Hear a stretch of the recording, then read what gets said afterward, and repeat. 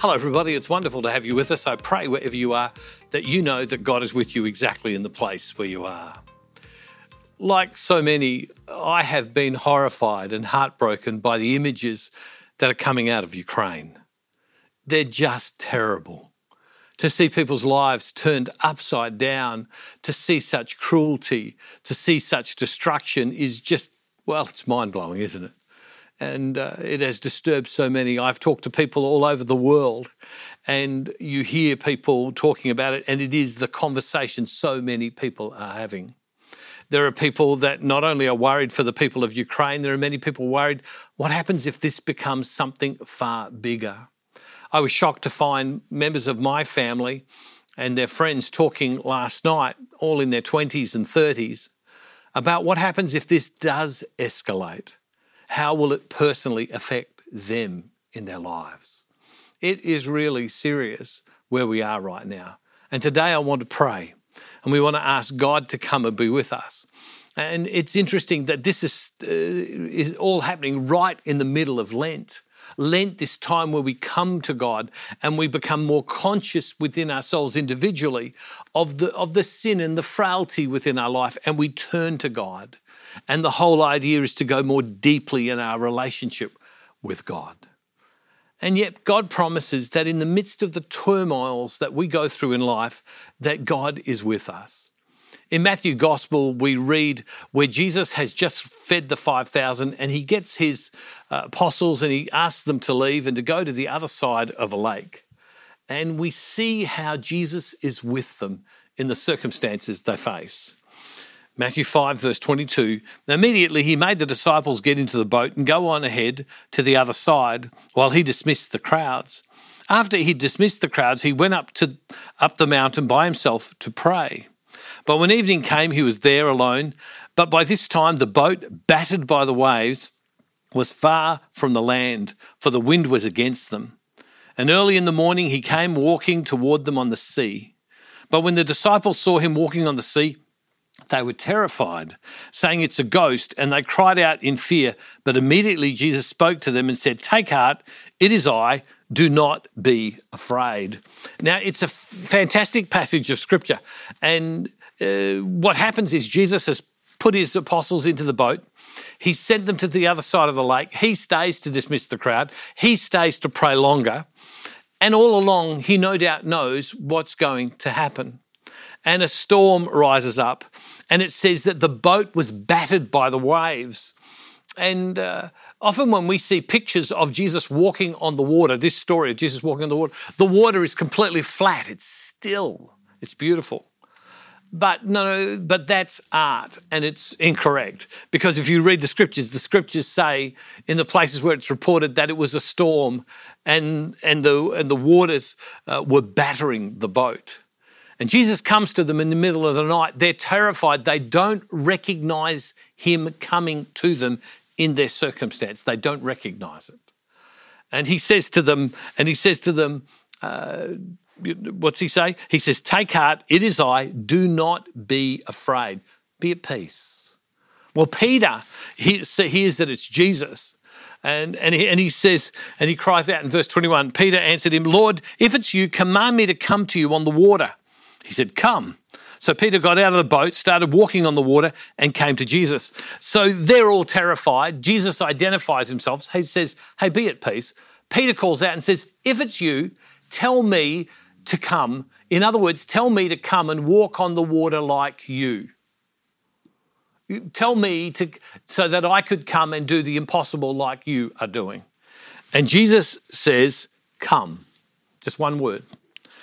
So Peter got out of the boat and started walking on the water and came toward Jesus. So Peter was doing what Jesus was doing. And then it goes on and it says, but when Peter noticed the strong wind, he became frightened and beginning to sink, he cried out, "Lord, save me." But when he noticed the strong wind, can anyone see wind?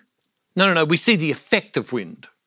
We feel the effect of wind. We feel the wind on us.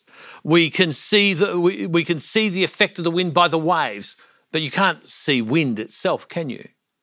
And so it says, so Peter, who had his eyes on the Lord, so Peter has been given permission, come and you'll do what I'm doing, walk towards me. Peter starts walking, and then all of a sudden what he does is he moves his eyes to his what? Circumstances.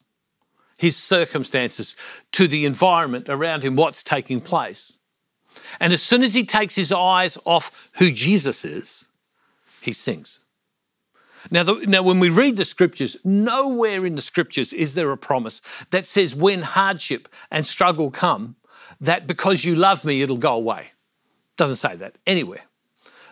Nowhere in the scriptures does it say that you will have no problems in life. Nowhere in the scriptures does it say wars and rumours of wars, Matthew 24:6. Nowhere does it say that they will come to an end. It doesn't say that. What the promise of Jesus is that in the midst of the storm, walking on the stormy waters, is that I will be with you. And so in the midst of our fear, Jesus is with us. And then what happens is, says, but when he noticed the strong wind and he became frightened and beginning to sink, he cried out, Lord, save me. And Jesus immediately reached out his hand and caught him, saying to him, you of little faith, why did you doubt? And when they got in the boat, the wind ceased. And those in the boat worshipped him, saying, truly you are the Son of God. When he got in the boat, then it ceased. When Jesus got in with them, and when I read this, what stands out to me is, in the midst of the storms, Jesus will come in the storm to us. And that in the midst of the storm, we have to keep our eyes upon Jesus. That's all. That's what we're required to do. It's all we can do. Because to be honest with you, so much of the environment and the circumstances of events that happen in life are beyond us.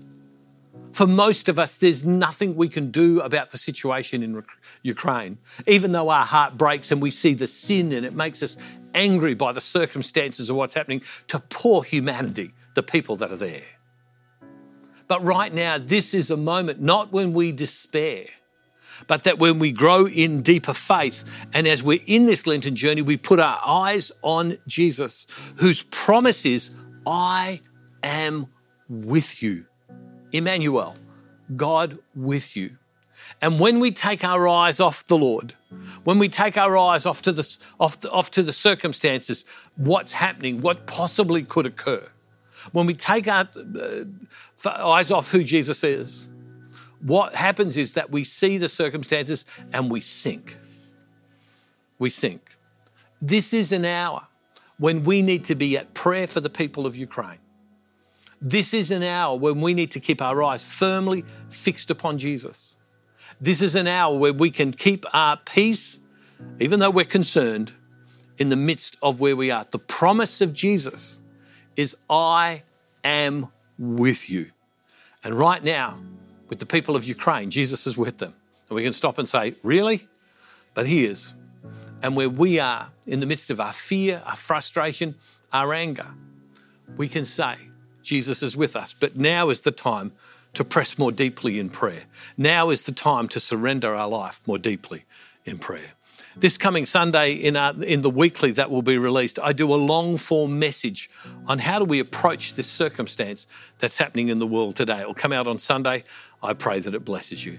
Loving Father, we thank you today that you are with us. You promised that you'd be with us.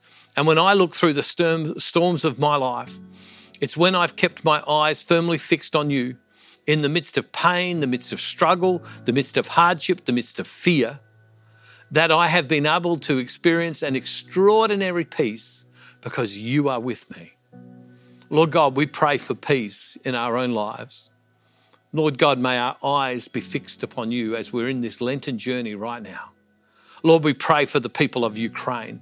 We pray, Lord God, that you would bring an end to this war. Father, in the name of Jesus, through the power of your Holy Spirit, bring this to an end.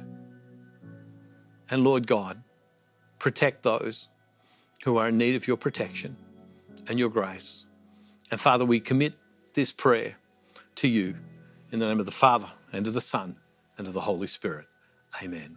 Hey, God bless you all, everybody. Keep your eyes on Jesus right now.